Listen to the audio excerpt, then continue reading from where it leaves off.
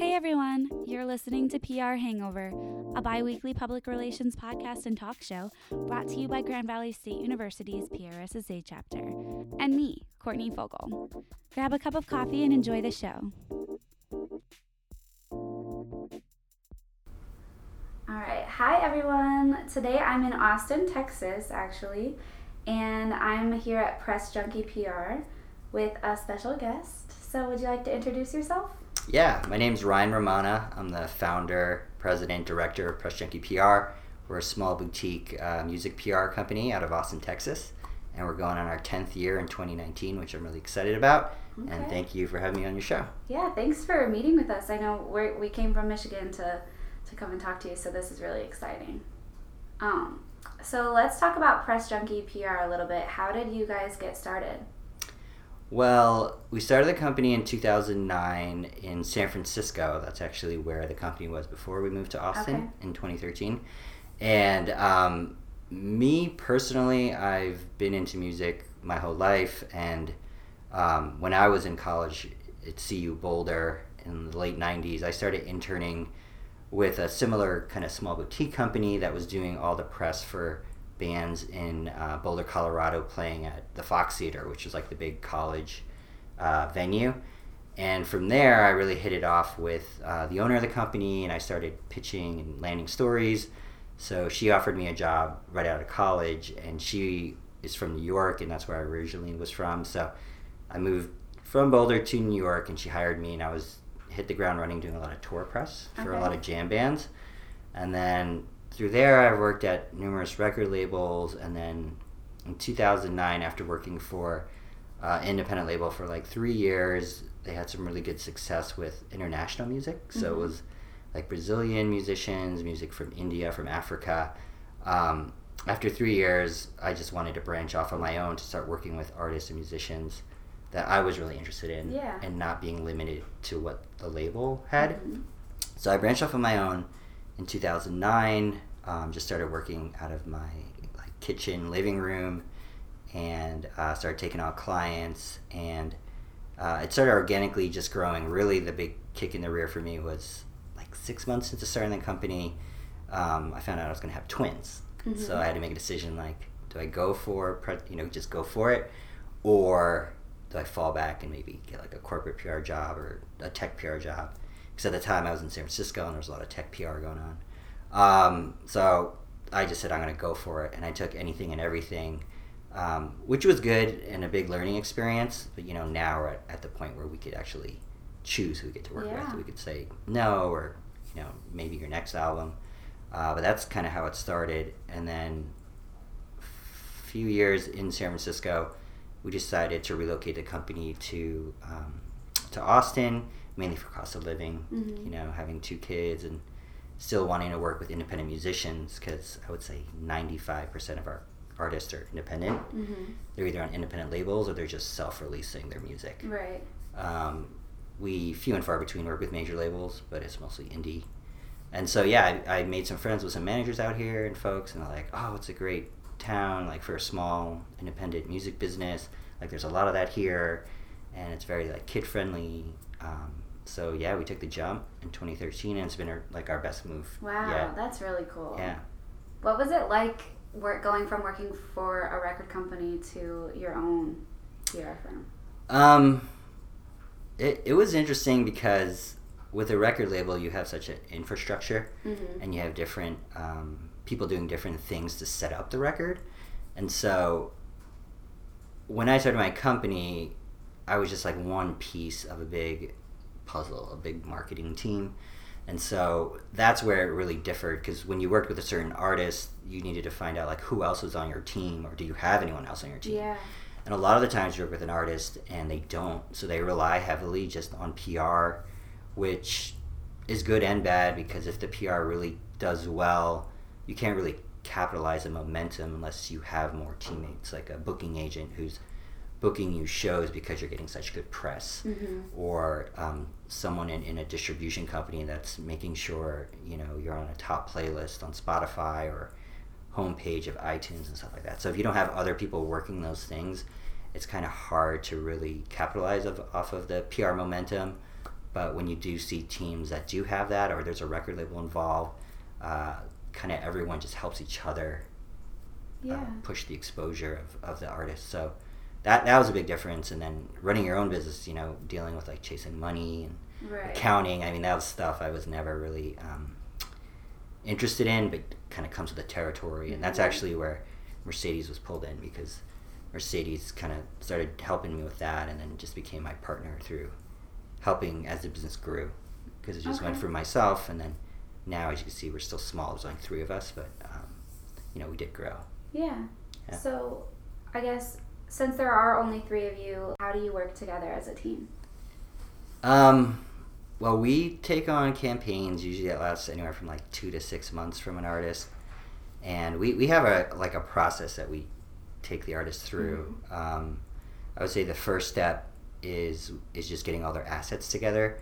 So making sure that they send us their latest bio, press photos, artwork, any past press clips they had, and then from there we create our own press release. And what we like to do is more of like a narrative press release, where we try and interview the artist and get as much of an angle and a story. So I would say it's less like AP style and less kind of tech or corporate PR, and more kind of artsy and bringing a narrative together. And especially a lot of our artists are international, so they're from like Cuba or Peru, and so they always have a big like cultural story to it, which a lot of our press contacts we deal with, they love it. Yeah, that makes it interesting.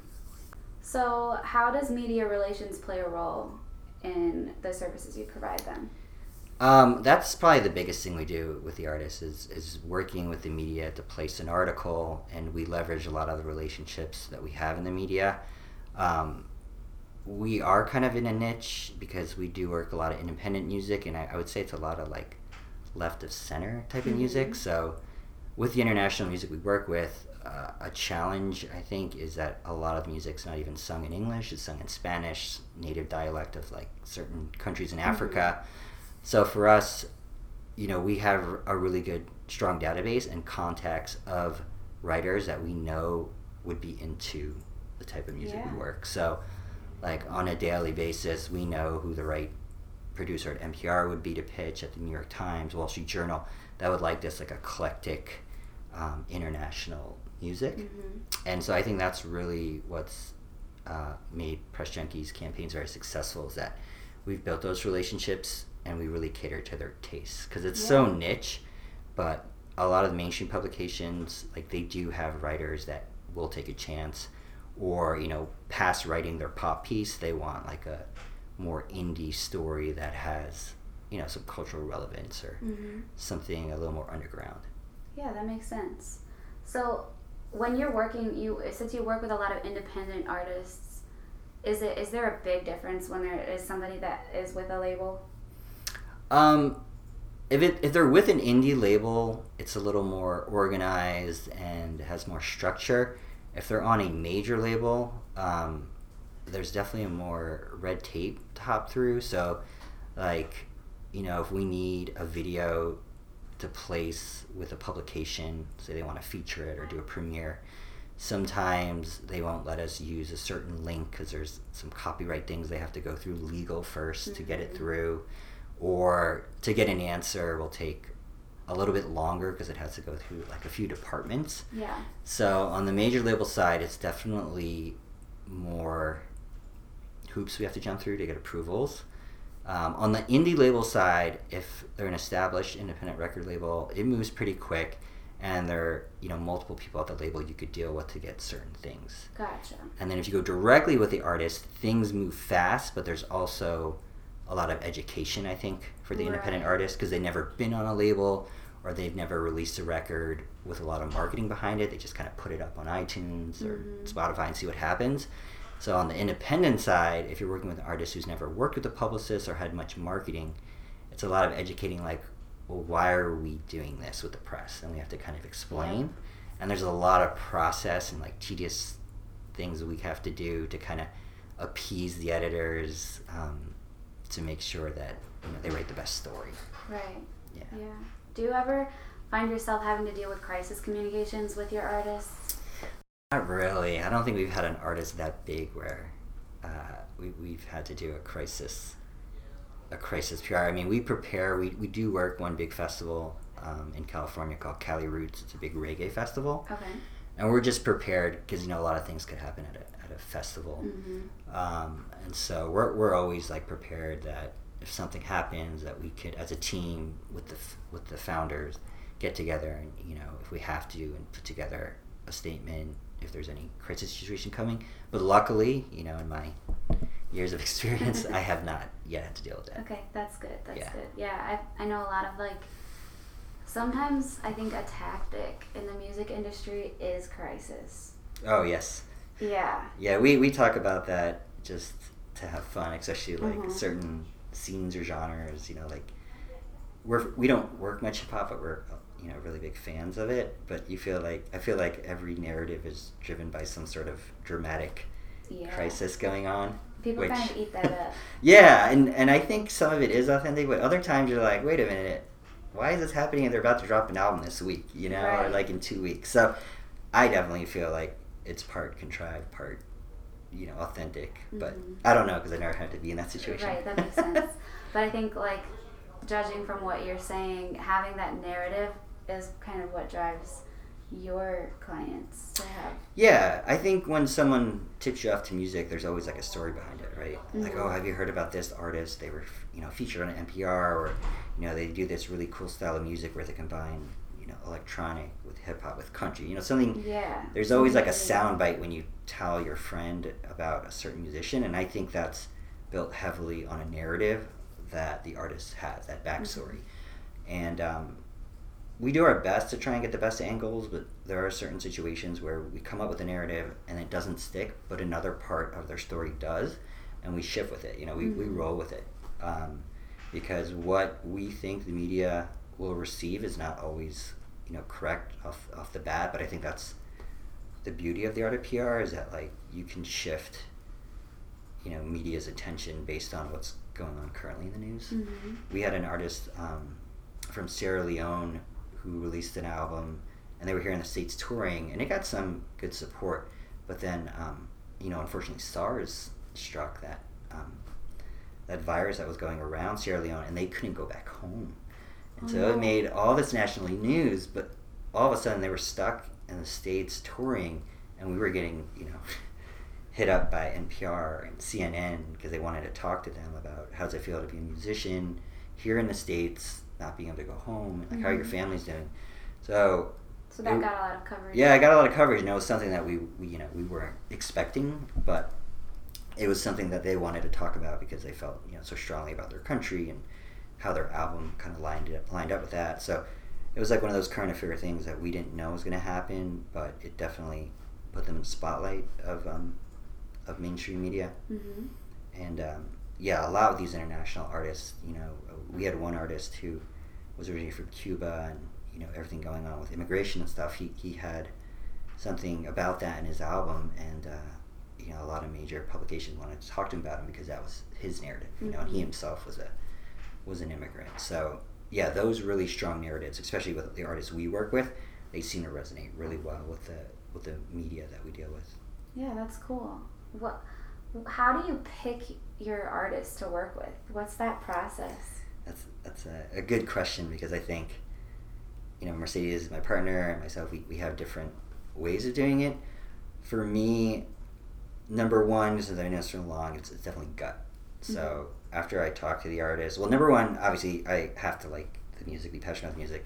So the music is, I think, the foundation where it has to deliver. If it doesn't deliver, everything else outside of it for PR, in my opinion, feels like will be that much harder. So for me, if I feel like it's music that will deliver and resonate with the media I deal with, that's the first step. Second step would probably be getting on a call with them and finding out their expectations. There's a lot of artists that haven't put out a release. They see, our website that we've gotten Rolling Stone, that we've gotten New York Times, and they want that. And I take them through the process that sometimes artists, it's not till their second album, their third album, down the line, and we could do our best to put it in front of the right people, but we just never really know how it's going to be received. And I think that's the magic of the music industry. you can have an artist that looks and sounds just like Adele, have the same team around her, kind of put through the same marketing plan. It just doesn't resonate the same way, and people, like, why not? We did the same exact things. But there's always like that untangible thing, I think, about music, where you just really hope it will resonate, and sometimes it doesn't, sometimes it doesn't. So if an artist, gets that and is willing to work with us, I'm like, okay, I understand. Like, I may not get it the first time, but if we're getting my music in front of those people, getting my story in front of them, getting name recognition, branding, then I'm totally down to help, like, build my career that way. Then usually I go, okay, we're on the same page. I really connect with your music. And then the third thing is I find out if they have a team. And that's what I was just saying earlier. Like, are there other folks that can work together with us to help elevate? Because we're only just one part of your career and one part of your team. Sometimes they do have it, and we get on the phone with them, and it all works together. Sometimes they don't, and then we just kind of bring it back to, like, well, this is what we could do on the PR side without a team. And then, I go with the gut reaction. And there have been times where I go with the gut reaction, I say yes, and maybe they're not ready, or they do try out another PR company and it doesn't work. But most of the time, it's they feel mutual, and we move forward. And a big thing for us, and it might be for a lot of the music industry, is I think a lot of it is a reputation. Right. So for Press Junkie, we don't have to advertise. We don't have to really do too much marketing for ourselves. It's a lot of repeat and refer business. And again, being this niche of what we do, this music we work, they keep coming back. And so, one of their friends, oh, who did your press? It was a good campaign. And then our name comes up. Right, yeah. So when I looked you up, I looked up, like, music PR in Austin, and you guys were one of the first to come up. So I think that's a good thing too, like SEO. Oh yeah, for sure. Yeah, shout out to Mark, who did our website. He redid our website a few years ago, and he told us he was going to really help the SEO. And I think most people who don't have the referral just Google us. So that's been good. And being in Austin, being such a big music town, it's really good to have that recognition. We were just talking about kind of branding and reputation of your company, but what about branding and reputation of your artists that you work with? Do you ever have to help them rebrand themselves to become more of a appealing? We don't do much of that on our end. They usually come to us with press photos ready and stuff like that. There are suggestions that we do tell them, especially if there's a press photo that we see as, like, heavily photoshopped, we just have to tell them, like, it just doesn't look professional. It's not, like, up to par with the type of materials that are sent out. But I think a lot of that, like, creating your image and brand goes back to meetings before we're even hired. Whether it's with their manager or how they're kind of putting themselves together, from the look of the packaging to press photos. We have been pulled in to help with press photos. Me personally, I'm not much of, like, a visual graphic designer type of person, but I do put my insight when I feel like it's just not going to connect. Sure. Yeah. But I do think there are a good amount of publicists out there that are in that process a bit earlier and do help create the that brand. that brand, that image, the look. And I also think, again, from my side of things, the type of music I deal with, it's not as much on that side of things, although it really helps when we have an artist that has a really unique kind of stylish look and feel, especially coming down to, like, the album artwork, to every visual thing that's presented. You could definitely see that folks will open up that email a lot quicker if the first image just really pops. And then that also goes down to, like, their videos. We work with the assets that we are given, and some videos you just know, like, right off the bat, the first 30 seconds, like, oh, it's probably going to get picked up in some really good blogs, just, like, right away. Yeah, cool. Yeah. What are some tactics that you use for your clients?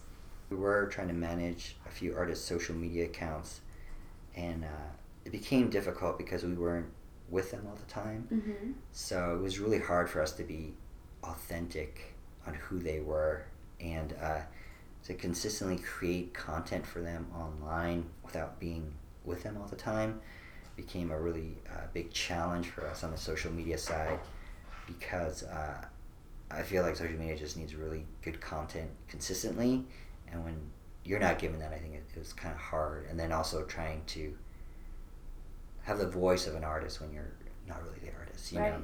Yeah. So we kind of put that back on the artist again. But as far as like tools for PR, you know, we're still doing the press release. We're still trying to get premieres on really big assets, whether it's like a video or a track, or some of our artists put mixes together. So we try and do that. I would say to get really good PR stories, the landscape's always changing. The writers are always moving around. I think a lot of it is a lot of researching and just reading, because I feel like once you get a feeling of what that writer likes and their taste, it's so much easier to put the right music in front of them and get a response, because they feel like, oh, you've been reading my column or you've been reading my reviews. I'll definitely take a chance on this artist, even though I never heard of them, but what you're saying about how their music sounds or who they work with seems right up my alley. Yeah. And so then it makes it so much easier than, you know, the shotgun approach. Like, I'm just going to send it out and pray someone picks it up. So customizing them is really helpful. For sure. Can you give an example of maybe one of your favorite campaigns you've done for a client? Yeah. I think a lot of my favorite projects are when those expectations are talked about in the front, and then we're able by the end of the campaign to do what they asked. One example is we have a reggae band we work with called Raging Fire from Jamaica, and if you've seen our website, we work a lot of reggae, and Cali Roots, the festival we work, is like the biggest reggae festival in the US. They have a lot of American reggae acts, meaning they're not from Jamaica or the Caribbean. And so, you know, some of their headliners are like Slightly Stupid, Soja Revolution, and Raging Fire is a Jamaican band, and they were looking to cross over into this more American reggae audience. And so the record label approached us and their manager and said, hey, we know you do Cali Roots, and you're really tied into what's going on in American reggae. They're already doing really well in Jamaica. We want you to help us position them to the press to cross over into the American reggae market.